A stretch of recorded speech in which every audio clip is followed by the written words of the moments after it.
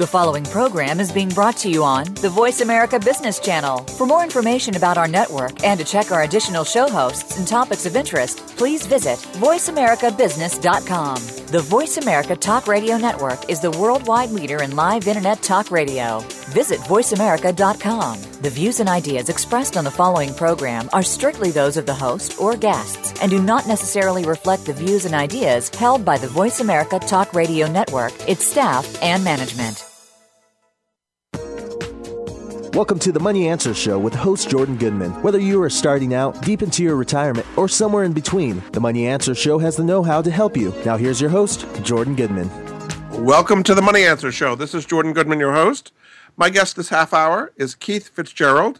He's the editor of the Total Wealth newsletter and also chief investment strategist at moneymorning.com. Welcome to the show, Keith. Thanks for having me. It's good to be here, Jordan. Let's just start with a little bit of your background in the investment business before we get to the current topics. Sure. I've spent at this point in time over 30 some odd years working with global financial markets. I've been a trader and analyst, consultant for much of that time working with clients around the world. And presently now am chief investment strategist for moneymorning.com and Total Wealth Research. Over 7.5 million people depend on us every single month for financial counsel and perspective. And so people can find out more about it at moneymorning.com. Just to explain briefly, there's a free service and there's a paid service. Explain how that all works. Absolutely. The two places to go to join the family are totalwealthresearch.com or moneymorning.com. And the idea is there that we are going to give you the information that Washington can't and Wall Street won't. The idea is that we can give you, the individual investor, tools and perspective that you can use to make informed decisions, not decisions that are guided to feed or separate you from your money. Very good. Let's start with the most current situation, which is what's happening now with Greece. Greece seems to be on the verge of default. They had this big no vote yesterday. What are the worldwide economic implications of the kind of crisis going on in Greece and Europe here? Well, it depends, Jordan, whether you're talking about political implications or you're talking about financial implications. From a political standpoint, this is huge because you're talking about a nation that's become the first developed nation to effectively devolve or deassociate itself from the euro and the EU. This wasn't contemplated when that currency was put into effect.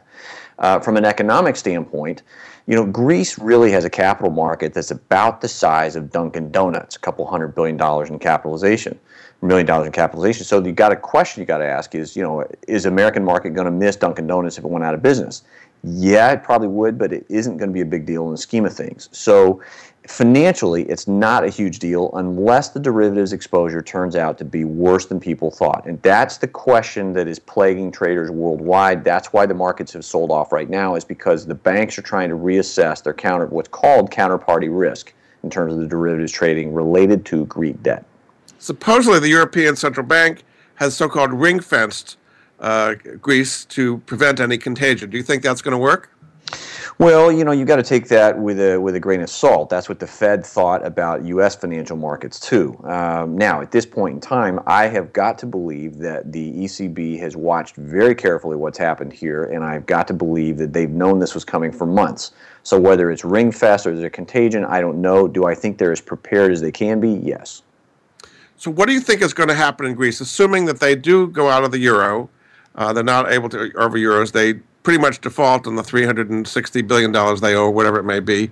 How is life going to continue in Greece without a currency? I mean, they just print drachmas and everything's fine. I mean, how is it going to work?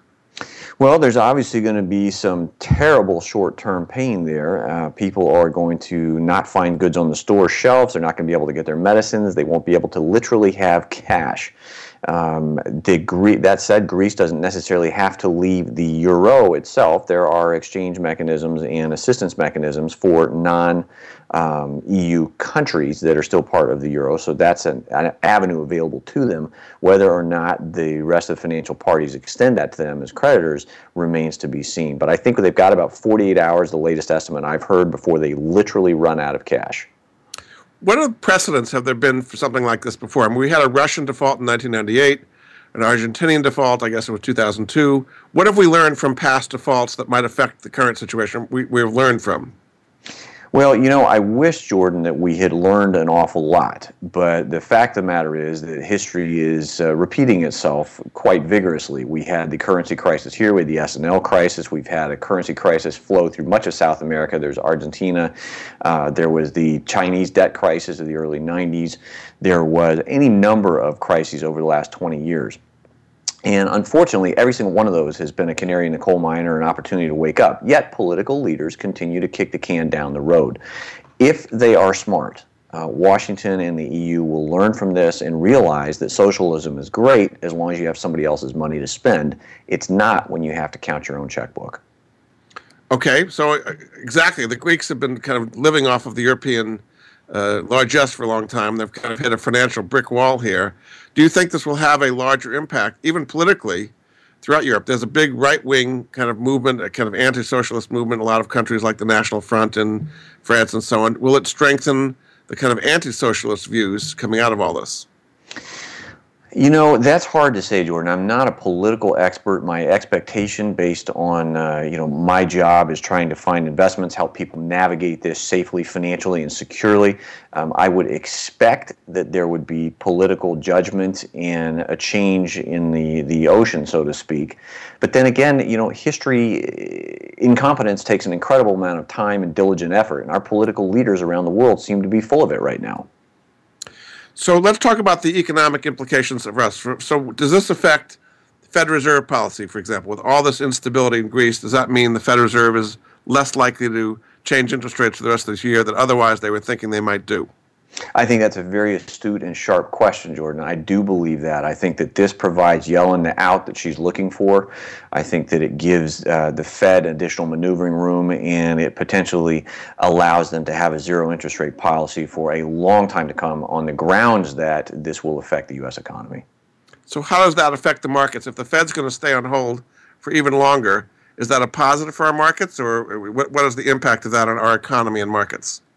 Well, net, the implication is a good one, and the reason is that what's bad is good. The meme has existed since March 2009. The precedent that's been set is that the Fed will come in, that everything will be hunky-dory and great because they will provide cheap capital, which of course the markets have become completely addicted to now. The net effect is that you have a lot of money chasing few quality stocks. The net process is which that it becomes a bidding up. So things are going to get more expensive for investors. That's actually a good thing because it will give you upside velocity. Is there a long-term downside to having a zero-interest policy for such a long time? And how would that be expressed if there is a downside to all that? Well, the downside, of course, is that this is going to end terribly. Nobody has ever in the history of money, in the history of humanity, done what central bankers around the world are doing now and live to tell the tale. It works for short periods of time. And, the old adage, nobody's ever gone broke on accrual accounting is very, very true. As long as they can continue to print and they can continue to build receivables and payables rather than function on actual cash, then the party goes on. But eventually, now I don't know when, eventually that will come to a screeching halt. And, you got to remember that the failure of the Roman Empire took 200, 300, 400 years. So there may be a lot more runway left here than people think. Another canary in the coal mine may be China. Now, China had a huge increase in its stock market, and then lately it's down 30% or so. The government there came in with all kinds of measures to prop up the stock market there. What is your outlook for China based on all this? Well, I've spent more than 25 of my 30-some-odd years in this business working around Asian markets. My take is very different than most people. I think that if you want to do well in China, do well in Asia, you've got to go where the growth is. That clearly is the greatest single money creation in the history of mankind. Whether they're communists, whether there's ghost cities, whether there's manipulated currencies or even markets is immaterial. What you have is several hundred million people, all of whom want to tap into a higher quality of life. That's going to prompt spending, spending prompts growth, growth prompts earnings, earnings prompt higher stock price. If there were not a correction, Jordan, I would be extremely concerned right now because corrections are how markets work normally. You need those every now and then to clean the pipes. So this is a healthy correction is what you're saying now? I think it is, because you're bleeding out the margin, you're bleeding out the weak money, you're bleeding out the fringe value. I think it's going to allow things to get back to where they ought to be. And every time that happens throughout history, we know very convincingly from history that every time you get a reset like that, there's tremendous amount of opportunity created on the other side. So I actually would be very keen to buy into China, for example, right now. So how would you do it? Individual stocks, or are there ETFs, or how would you buy into China? The easy way to do it is to buy into the ETFs, but I would do so cautiously. I would do so with a dollar cost averaging, so you're looking at a fixed amount every single month. Investors are not trying to time the markets or pick it. What they're doing is lining up with long-term plays. I would also concentrate on ETFs and specific companies that make must-have goods. So power is a good one. Pollution cleanup is a good one. Any of the Chinese educational systems, those are things that they have to tap into. A retail luxury product is a nice to have. That's not something a Chinese consumer needs, but they can't live without water, clean air, and sewer. What are some specific ETFs that would play those must-haves in China? Well, one, for example, right now is the Chinese mid-cap HAO. In the interest of full disclosure, that's something we have recommended here. But the full name for that is quite a mouthful, actually. Let me pull that up. It's the Claymore Exchange Traded Fund Guggenheim China Small Cap ETF. And the reason why this is interesting is because for small caps are typically where most of the entrepreneurial capital goes in a society. China is no different in that sense. Right now, call buying is exploding on those sorts of things, and that's a nice way to tap into it. The other way to go is for the big state-owned entities that can give you a lot of stability and more accounting transparency.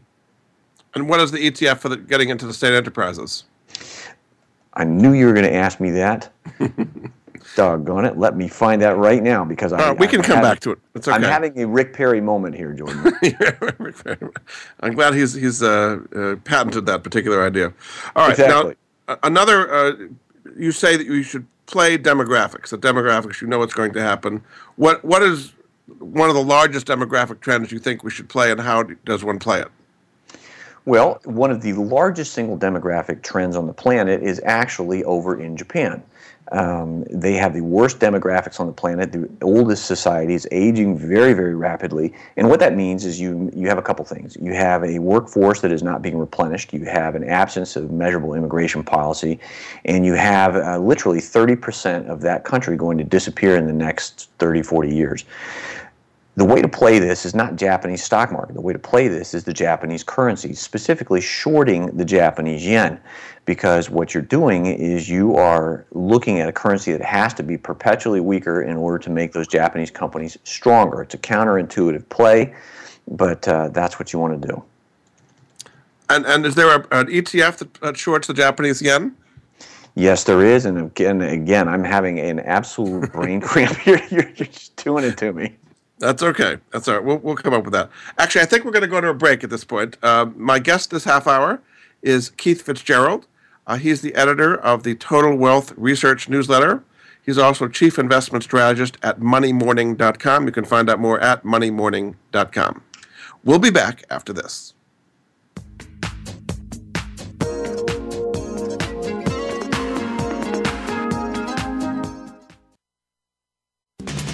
We're always talking business. Talk to an expert. Call now toll free 866-472-5790. That's 866-472-5790. Voice America Business Network.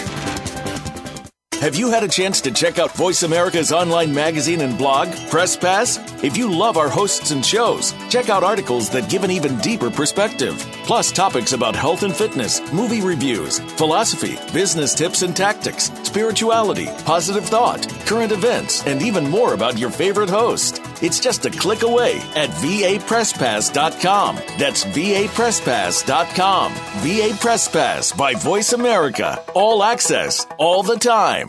Bob Pritchard has over 30 years of experience as a straight-talking business consultant and author working with some of the top Fortune 500 companies.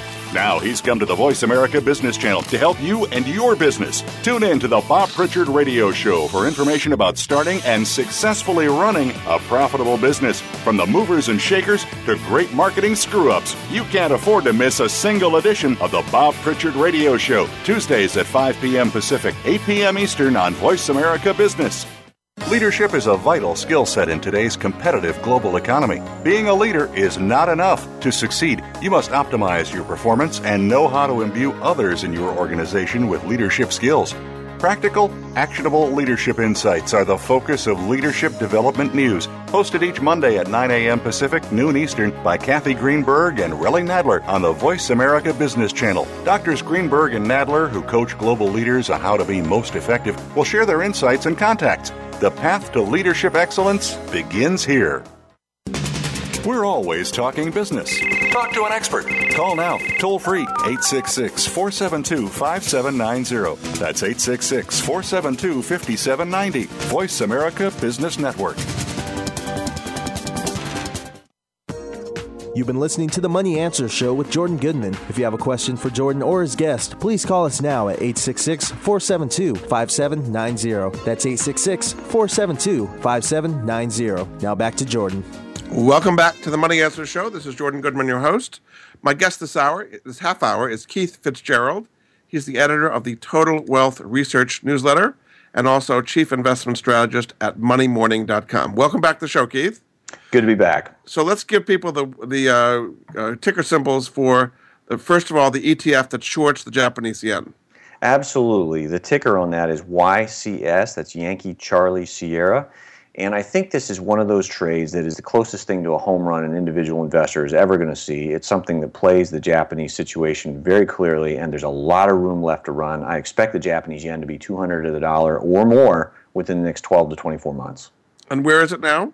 It's about 123, 120, somewhere in there, changing a little bit on the Greece situation, but you've got another 50, 60% in that trade easily, I think. And then for the Chinese, you were saying there was the mid-cap and small-cap one was HAO. And HAO is a small cap, yep. And for the FXI, large cap, what was that one? Yeah, FXI is the large cap. Yep. Now, the trick there, of course, is FXI has a lot of the banks and financial institutions in it, so you want to tread carefully if you don't like those things or think that they're going to be a problem. But the other one that's intriguing is Charlie X-Ray Sierra Echo, CXSE. It's the Wisdom Tree China X state-owned enterprises. Now, what this does is interesting because state-owned enterprises in China are owned by the state, which is, of course, the Communist Party and the Chinese government. A lot of people don't like that, so they'd rather tap into an entrepreneurial alternative. This is great for those investors because it tracks the investment results of Chinese companies that are not state-owned enterprises or have government ownership of greater than 20%. So it's a good alternative. Very good. Now, you have several long-term trends you call the unstoppables. We talked a little bit about demographics. The second one is what you call scarcity and allocation. So maybe explain what's scarce and how to play that as an investment theme. Absolutely. You know, scarcity and allocation, first of all, the unstoppable trends really come down to something very, very simple. The unstoppable trends are things that the governments cannot screw up. Central bankers cannot stop. Wall Street cannot get in your way. These are things that humans have to have. These are things we're going to need for survival. There are trillions of dollars that are going to get spent behind every single one of these trends in the next 5, 10, 15 years. So, you know, as the way I put it euphemistically is every dollar you're going to make for the next 10 years is on this list. And there's 6 of these major trends, these unstoppable trends that are globally unstoppable. Number 1 is demographic, the aging population, the changing population. 2 is scarcity and allocation. That's things like energy, for example, or water. You know, very little, people don't think about it, but California is the canary in the coal mine. It is a serious, serious situation when you have tens of millions of people who do not have access to potable water on a daily basis. There are companies that make filtration. There are companies that have desalination. There are energy plays around that. Those are things that go into that one. Would there be an ETF? Would there be a water ETF that would have a bunch of these in one place? There is, but that's a tough one. I think what you want to do is you want to go after an individual company, for example, like American Water Works. AWK, for example. The alternative there is you're dealing with a proven quantity, it's a proven company, it's got a nationwide footprint. I think that gives you a lot of strength. If you go with an ETF, you are picking up a lot of trash with the cash. So this is one of those instances where I think the individual stock selection is better. Okay. And then one of your other... that varies, that varies. I got to put the caveat in there, Jordan. That varies by an individual's risk tolerances and preferences. Sure. And I have no idea what those are. Okay, the next unstoppable trend is medicine. A lot of things going on in medicine. What would be one or two plays on new forms of medicine that would benefit from this trend? Well, people talk about new forms of medicine all the time, Jordan. They think, I got to buy the next biotech or I got to buy this. No, I don't think so, because it's very hard from the thousands of biotechs to pick the one or two companies that are really going to be successful, because there's thousands that are not going to make it. On the other hand, if you look at the way medicine is working, you look at the trends in medicine, single-use medical supplies are in fact going to be a market that's going to be around. It's going to get stronger and stronger over time. A company like Becton Dickinson, for example, is a great way to play that because that company makes those single-use, it makes cleaning materials, it has a nationwide distribution, international distribution. But you can get around the idea of picking an individual company by instead picking the equivalent of picks and shovels in the gold rush. Okay. Then energy is your next unstoppable. Now, we've had obviously a big fall in oil prices. Today, even bigger because of the Greece situation. People have not made a lot of money in energy in the last year. So what is going to turn things around, and how do you play that? Well, it depends on how you define making money and how you define energy. To me, energy is a continuum. It's not just one source. I think the interesting way to play energy, for example, is to not necessarily concentrate on things that are related to the underlying commodity itself, but master limited partnerships, for example. Most of those are very stable, kick off high amounts of income. They have a footprint that is basically like a toll road for energy, for natural gas and oil. It doesn't matter so much what the price of those things is. They have to move it from A to B. They have to process, they have to refine it. And if you get paid in the interim, that's an intriguing possibility for an investor, particularly what would be one of your one or two favorite MLPs that you might like? Williams Company, for example, or Kinder Morgan, which I own personally in the interest of full Kinder is not an MLP anymore. They converted to a corporation, to KY. Correct. They converted to a corporation, but that's the kind of company I'm talking about here. And Williams is in the middle of a takeover battle, I think, right? So you feel like it? Yep, and I think that Williams is totally undervalued. I think that I'm looking at it. They've got billions of dollars in capital improvement projects going right now, and the potential suitors know that those things have not yet paid off. So I think that, if anything, that bid is awful conservative. Anything else in addition to MLPs as a way to play energy? Right now, I think I'm content to let the dust settle. I want to see what's going to happen. But the big overarching concern for people to think about, they say, I don't want to invest in energy right now. I would urge them to rethink that, and here's why. In all the global traders I've talked to, all the energy executives I've talked to over the years, particularly lately, I have not heard a single oil company executive worry about selling everything they bring out of the ground. There's a lot of demand for energy. Yes. Okay. All right. Your next unstoppable trend is technology, which you include human augmentation. What do you mean by human augmentation? Well, technology, again, is a lot bigger than people think. It's not just about smartphones. It's not just about chips, about something like that. Technology is about increasing human capacity, human efficiency. It's about making our lives better, stronger, faster. It's about medical rehabilitation. There are any number of areas in there, but the key is that they will improve human life. And so, to me, technology is a much broader field than just chips and sets that everybody else uses. So what would be some plays on ways to improve human life?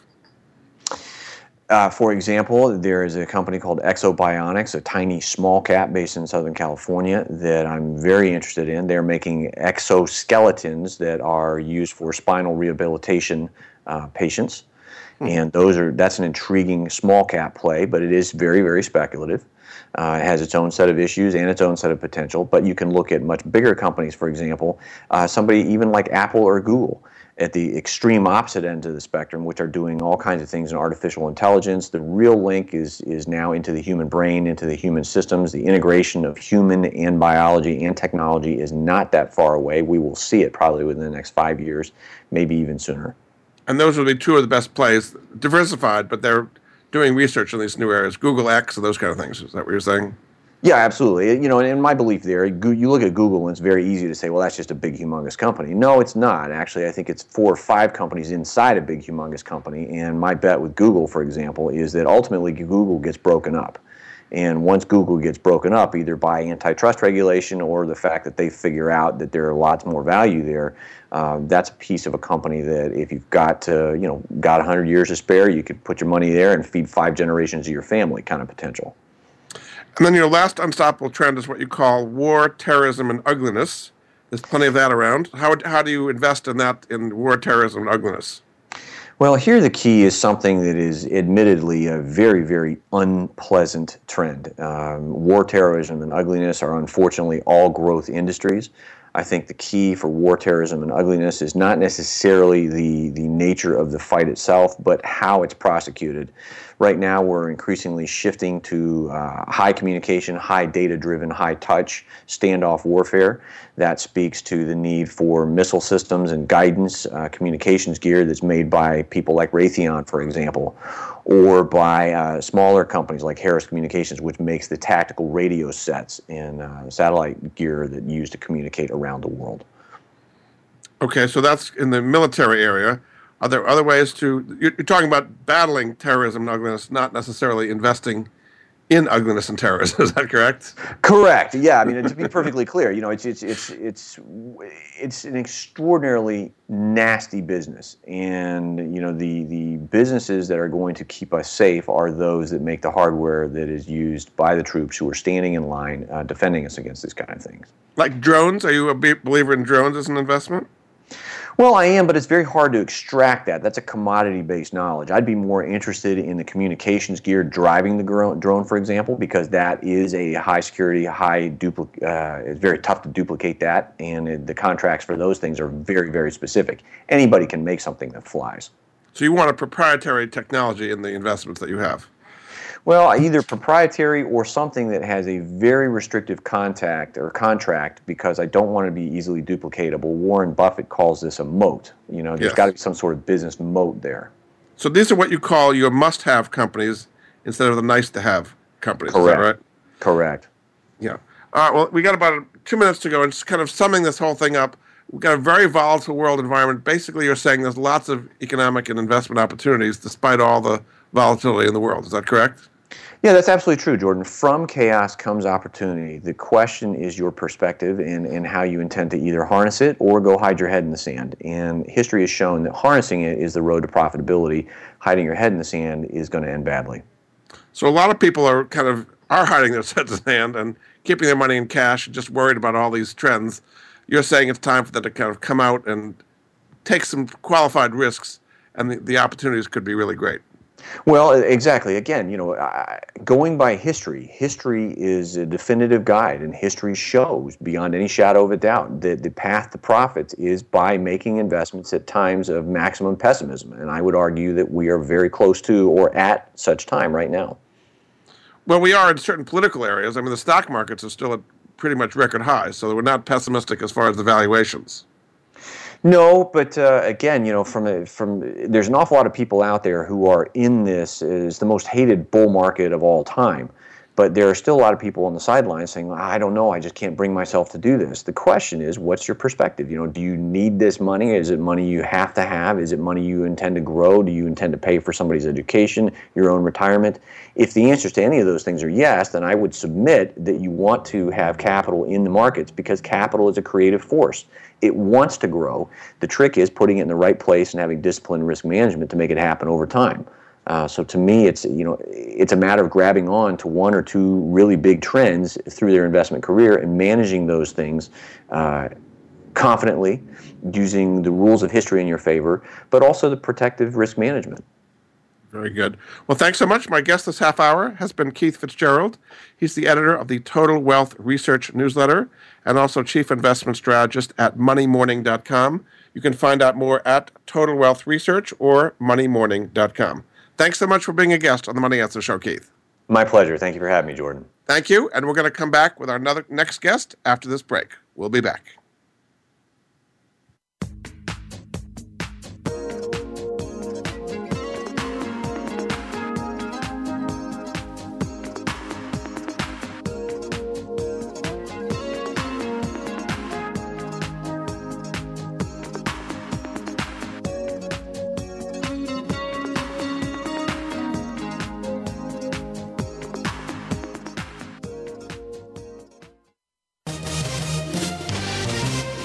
Stocks, bonds, investment opportunities, financial news, and talk. We can help. Call us now toll free, 866-472-5790. 866-472-5790. Voice America Business Network. Capital Thinking takes you inside the worlds of policy, politics, law, and business. What happens in government, the legal arena, and the business world impacts your business every day. And we're going to take you on a behind-the-scenes tour of it all. Each week, we'll bring you unfiltered conversation with a variety of influential policymakers and leaders. Squire Patton Boggs will be your guide as Capital Thinking tours the halls of power. Join us for Capital Thinking on the Voice America Business Channel each Thursday at noon Eastern and 9 a.m. Pacific Time. Have you had a chance to check out Voice America's online magazine and blog, Press Pass? If you love our hosts and shows, check out articles that give an even deeper perspective. Plus topics about health and fitness, movie reviews, philosophy, business tips and tactics, spirituality, positive thought, current events, and even more about your favorite host. It's just a click away at vapresspass.com. That's vapresspass.com. VA Press Pass by Voice America. All access, all the time.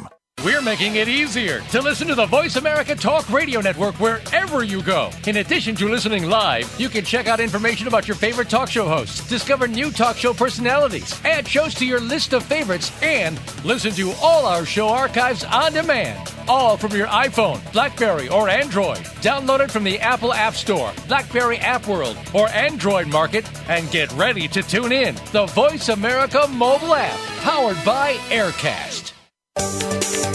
From the boardroom to you, Voice America Business Network. You've been listening to the Money Answer Show with Jordan Goodman. If you have a question for Jordan or his guest, please call us now at 866-472-5790. That's 866-472-5790. Now back to Jordan. Welcome back to the Money Answer Show. This is Jordan Goodman, your host. My guest for this half hour is Angela Sloan. She's the CEO and founder of the Sloan Financial Group based in South Carolina. Welcome back to the show, Angela. Thank you so much. It's good to be here. Great to have you again. So you've done, let's do a little bit of background on you first. Kind of give a sense of your financial experience and what kind of services you provide to your clients. Oh, wow. Well, I got into this business, like a lot of people, out of necessity, I guess, and I was going to save the world because I got cheated out of my life savings at a very young age. Didn't realize it then, but now I know that that was my gift from heaven. So I started this company never realizing where it would go. So what we do for our clients is comprehensive planning. We do the tax planning, we're doing the retirement planning, the income planning, the risk management planning. We're doing the whole ball of wax under one roof. So you had a financial advisor you trusted with your money. Just tell us briefly what happened in that case, and when did you realize things had gone wrong? Well, I realized things had gone wrong. We had been putting in $155 a month because we were taught to save, and had put in $14,440. And then at the ripe old age of 22, I was diagnosed with cancer. And the prognosis was not good. In fact, it was pretty grim. They'd given me a year, and I had 2 small babies. And for me, that just was not an option. Well, of course, we needed money to help for medical bills, and when I went to the account to get some money, realized I only had a little over $800. So I thought, like everybody, this man has swindled me, he cheated me, he took my money, he's put it somewhere in a foreign bank account. I was thinking all of these things had happened. And when in fact I was told by a regulator that what happened to me is unethical, but it wasn't illegal. And having grown up down the longest dirt road in the state of South Carolina, that did not resonate in my mind. It's like, how could it be unethical and not be illegal? Because where I come from, both of those things were synonymous. You didn't do one without the other. So what happened to the money? What happened to the $14,000? Well, he kept coming and putting us into a different plan. Every time a baby was born or my husband would get a promotion, he would change our plan. And every time he did that, he was getting a big fat commission, and we were starting all over from zero. And, he had us thinking that the money's being rolled over into the new plan. And in fact, there was hardly any, and in some cases nothing was being rolled into the new plan because it was all being eat up in fees and commissions.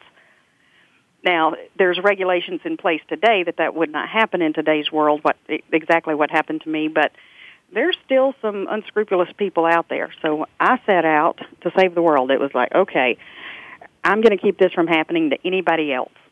And the way I got my start, literally, I was following this man. Well, I accidentally saw him parked in front of a neighbor's house, and I waited for him to come out, and I went and knocked on the neighbor's door. And I said, here's all my research. This is what I saw this guy did. He did to me. I just saw him live here. I know he's doing it to you, too. You need to listen to me. So every time I'd see his car, I'd knock on the door, never intending to sell anything because I didn't know anything about it other than what I had learned on my own, because I took out all my papers and a Webster's dictionary. I rewrote everything out on a legal pad, stood back and went, wow, why would anybody do this? Well, people do it because they were like me. They were ignorant. They were depending on somebody else to give them good advice. So one day he called me up and he threatened me because I was out doing all this and I didn't have a license. And being the sassy female that I am, I said, well, I'll tell you what, I might be half dead, but I'm not stupid. I can pass a test. And I slammed the phone down and went, okay, license, what exactly kind of license is he talking about? I have a driver's license? What kind of license are you supposed to have? Now I know now he couldn't have done anything to me because I wasn't selling anything. I was simply telling these people what happened to me. Okay. But at the time I didn't know that, and I was intimidated. So a fellow who worked with my husband had just finished his MBA, and he said, I know what kind of license you need. So he and I kind of worked together, and he kind of gave me some guidance on what kind of licenses to get. So I got a securities licenses, and I got insurance licenses. I just kept getting licenses. And then all of a sudden one day, I got a commission check in the mail because I helped somebody open up a mutual fund and went, wow, you can make money doing this? This is easy. I see. And it's been growth ever since. All right. Now, one of the things you sent me recently. Later, here I sit. You sent me something recently saying the best man for your money is a woman. Now, what do you mean by that? Why are women better investors than men? They're more cautious. They don't care to live life on the edge. So they're more cautious and they're more common sense. Women are more concerned about their future, but yet in the same breath, I'm going to tell you that they're the least likely to get the education because they're busy with their careers and running the household and raising the kids and going to soccer practice, and they just feel like they don't have time. And then when they take the time, they'll take the few minutes, and then they get overwhelmed, and then they push it to the back of the desk and go, I'll worry about that later. So one of the things you said, there's a big difference between men and women in overconfidence towards investors. Which are more overconfident? Oh, the men are. The men are. And the men have the mentality that, hey, I can live life on the edge, I'll be okay, I can survive. Women, we females want security. Ladies, out there, I don't care how independent you are, I don't think they come any more independent than I am, but we want to know it's going to be there. So we will take a less return in exchange for that security. And diversify more as well, right? Yes. Oh, yeah. So the women are more conscientious, but yet they're less educated. And they'll tell you that they're hungry for the education, and they'll make an attempt to get the education, and then it's time for a soccer practice, or one of the babies is crying, or, something's going on at work, and they get sidetracked, and they just don't tend to come back to it and stick it out. What are some ways for women who want to get education to get some good education about financial affairs and investing? Well, that's where we took the bull by the horns. I saw that as a big issue for everybody.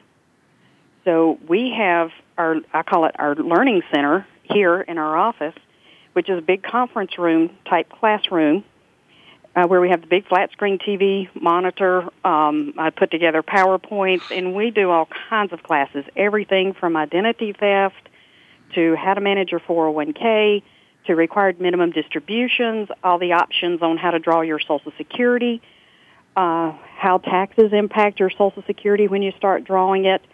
Particularly like to do it for single women because, half the women out there are single. Actually, a little more than half are single, whether it's by choice or by widowhood.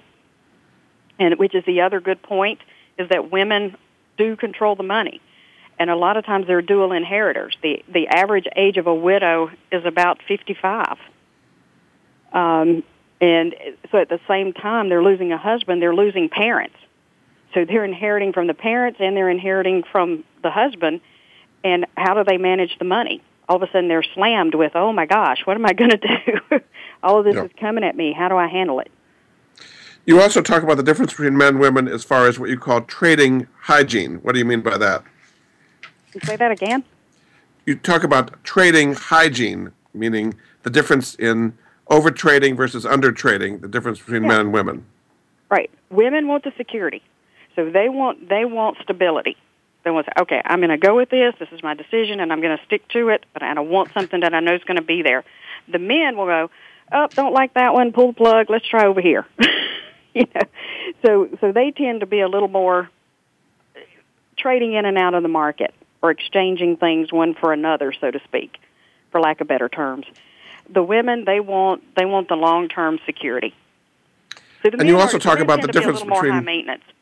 Yes. You talk about the difference about avoiding the herd. How do men and women different on kind of going with the flow or going with the next hot thing? I'm not so sure that's a male-female issue. And when I say going with the herd, I know you've heard Warren Buffett say many times, he buys when there's blood in the street. If everybody's buying, he's selling. If everybody's selling, he's buying. And here's how we Americans play the stock market. Here's how we do it. Gee, you know what? Johnny down there at the gas station said that XYZ was a good stock. That keeps going up. I think I'm going to buy some. And the next day it goes up, and you go, wow, if it goes up again, I think I'm going to buy a few shares. And the next day it goes up, and you think, well, let's see if this can continue. And just about the time it gets almost to its peak, we jump in and we buy because it's been good. And then it starts going down. It'll hit a peak, and we'll feel good, and then it'll start going the other direction. We think, man, it went down today. Well, I'll tell you what, I'm going to watch it. If it goes down again tomorrow, I'm going to sell it. And then the next day it goes down, and we think, well, maybe it'll come back. So I'm just going to hang on, and tomorrow it'll come back. And then it goes down some more. And about the time it gets almost to bottom, we pull the plug, and we sell it, and we think, man, I couldn't take that anymore. I had to sell it. That's how we typically play the stock market. Instead of buying low and selling high, we tend to buy high and sell low. And I don't know that there's a gender issue there. I think that's human nature. We want to see it work, and then we'll buy it, rather than buying when everybody else is selling. You also talk about admitting mistakes because men tend to be more overconfident. It's hard for them to admit mistakes, whereas women may be better at doing that. How does that affect their investment performance? Well, you don't know you have a problem if you won't admit there's a problem. So you have to admit there's the problem before you can recognize the problem. And men just kind of have a little bigger ego than women. Women will tend to get weepy, and they'll say, I screwed up. I shouldn't have done that. And, my job is to sit here and coach them and say, you know what, we all screw up. We're going to pick ourselves up. We're going to pull up our big girl panties, and we're going to move on. The men is a little harder to have that talk with, and I have to be very careful with them because, men, their mentality is respect, and we're taught that in Scripture. The wife's taught to respect her husband, not worship him, but respect him, and he's taught to love his wife. Why? Because we need that security. But I have to sit here and very respectfully let him come to the conclusion that he made a mistake. So I cannot talk to him as direct as I can the women, and probably vice versa. If it's a male advisor, he has to be very careful how he talks to the women, or he'll alienate her if he talks to her like she's a man. Indeed. Okay, we're going to take a break. Women change advisors after their husbands die. Indeed. All right, we're going to take a break. This is Jordan Goodman of the Money Answer Show. My guest for this half hour is Angela Sloan. She's the CEO and founder of the Sloan Financial Group. Her website is sloanfinancial.net. We'll be back after this.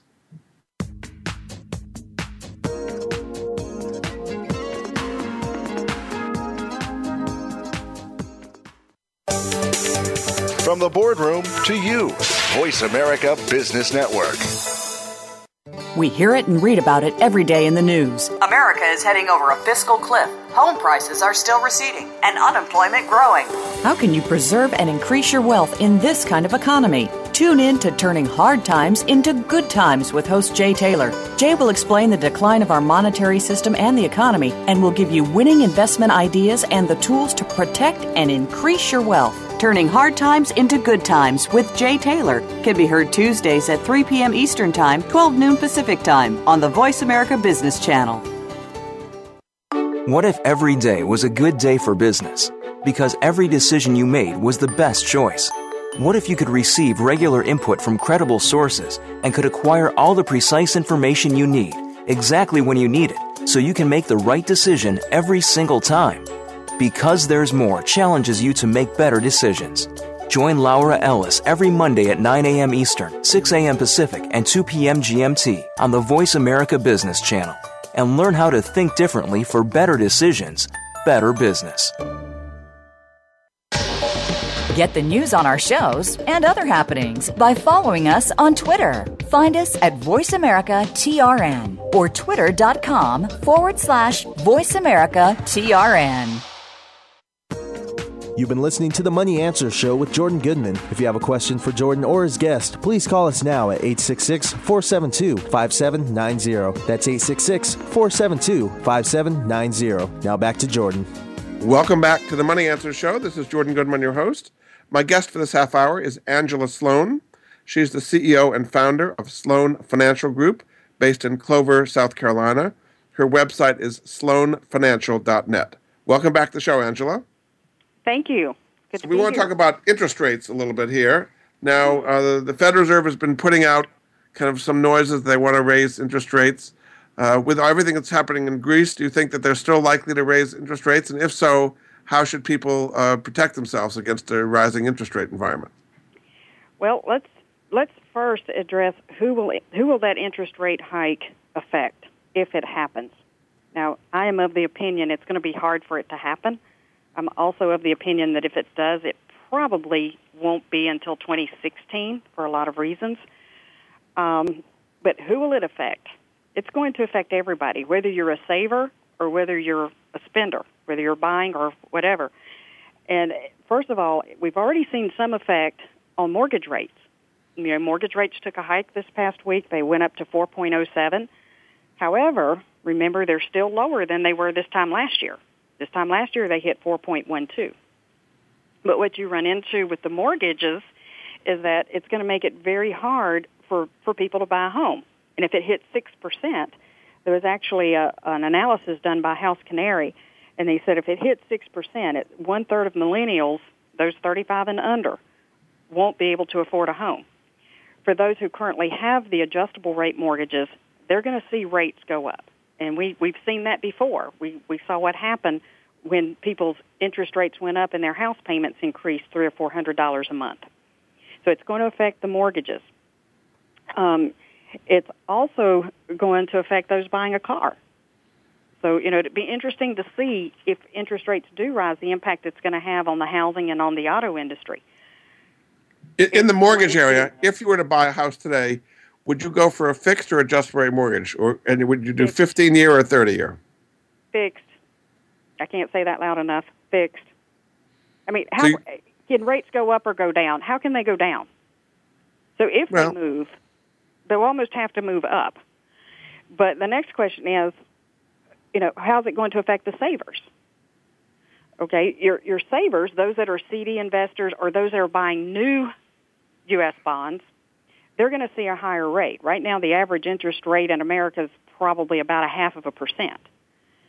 So if interest rates go up, they'll see some increase in their savings interest. But those who already have bonds, you're going to see the bond value go down. Do you see savings rates going up in a significant way? I mean, like over 1% from 0.5% or so? I don't, and here's why. If interest rates rise 1%, and you have the person out there who has a 20-year bond, so let's say they have a 20-year U.S. government bond of some sort, interest rates go up 1%, the value of that bond is going to drop 12.5%. Yeah. Now, so as long as you hold that bond to maturity, or it's called, and that whoever you purchase that bond fund can pay the money back, then you'll get your money, but you're just going to have to hold on. Now, if interest rates have risen and you're sitting there with a 2% bond, and now the average person can go out there and buy a 4% bond, that makes the resale value of your bond lower. That's why that drops. And, what's even worse for bonds, though, is inflation. So it's going to affect the bond markets. Bonds have had a 30-year rally. The other thing is that it's going to affect businesses, in particular small businesses. So are they going to cut back on employment because now they've got to pay more interest, depending on the type business? They're going to have to pay more interest on inventories and, lines of credit and that kind of thing.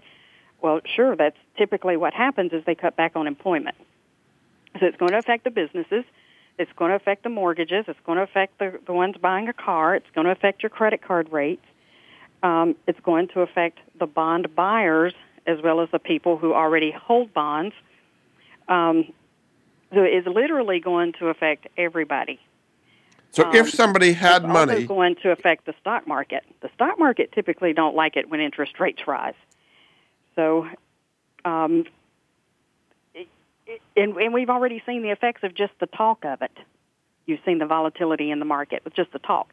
But how realistic is it, really?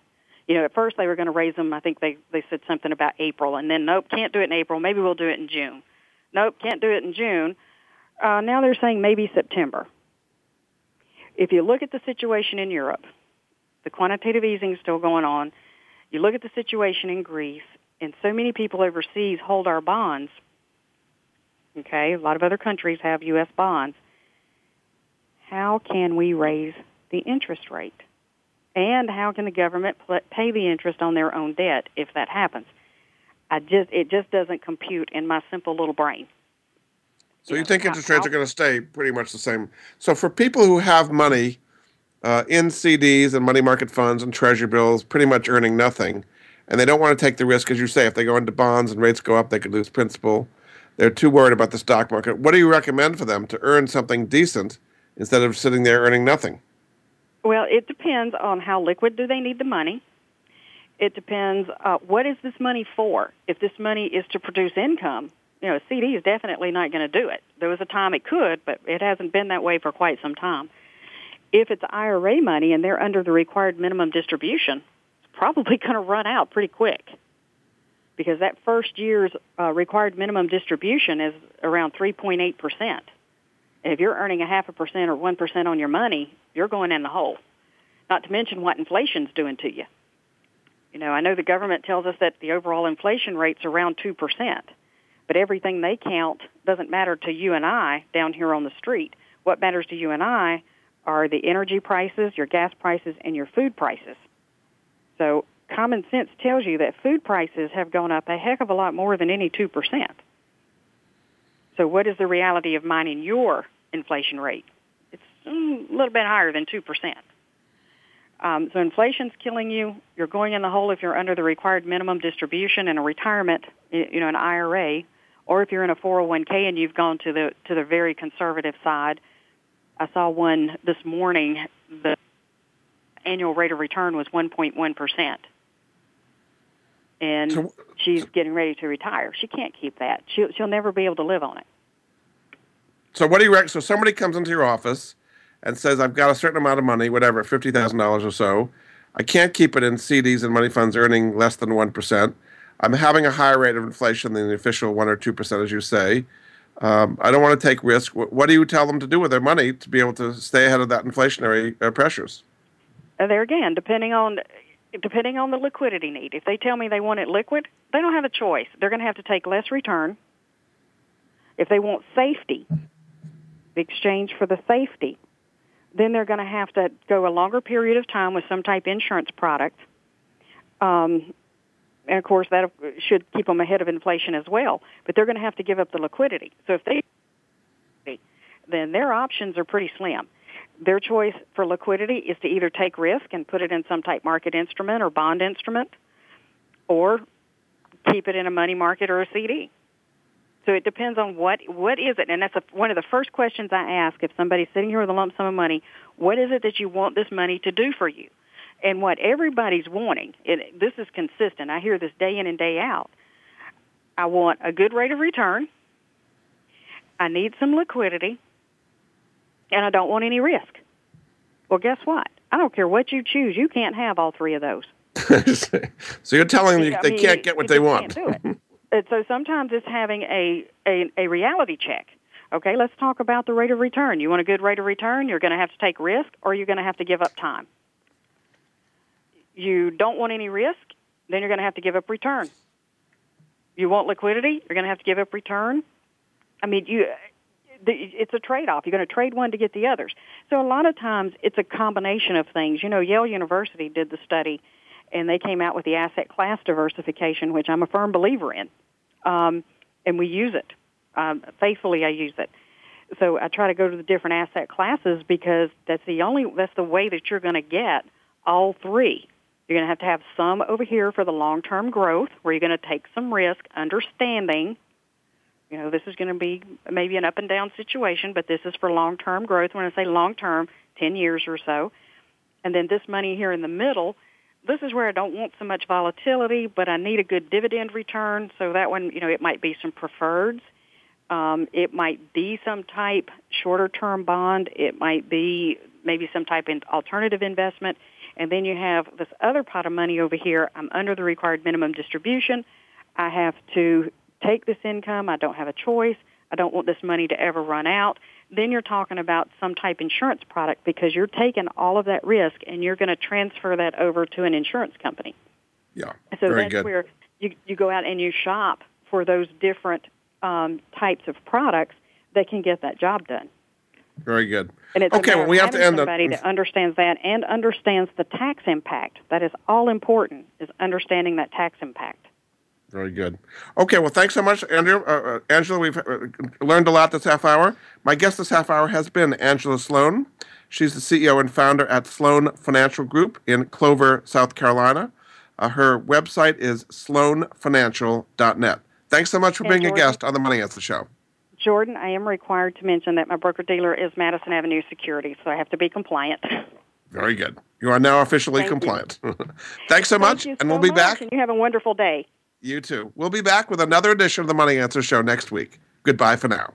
Thank you for joining Jordan Goodman and the Money Answer Show. If you have a question for Jordan, please visit his website at www.moneyanswers.com. And be sure to tune in every Monday at 12 p.m. Pacific Standard Time right here on Voice America Business. See you next week.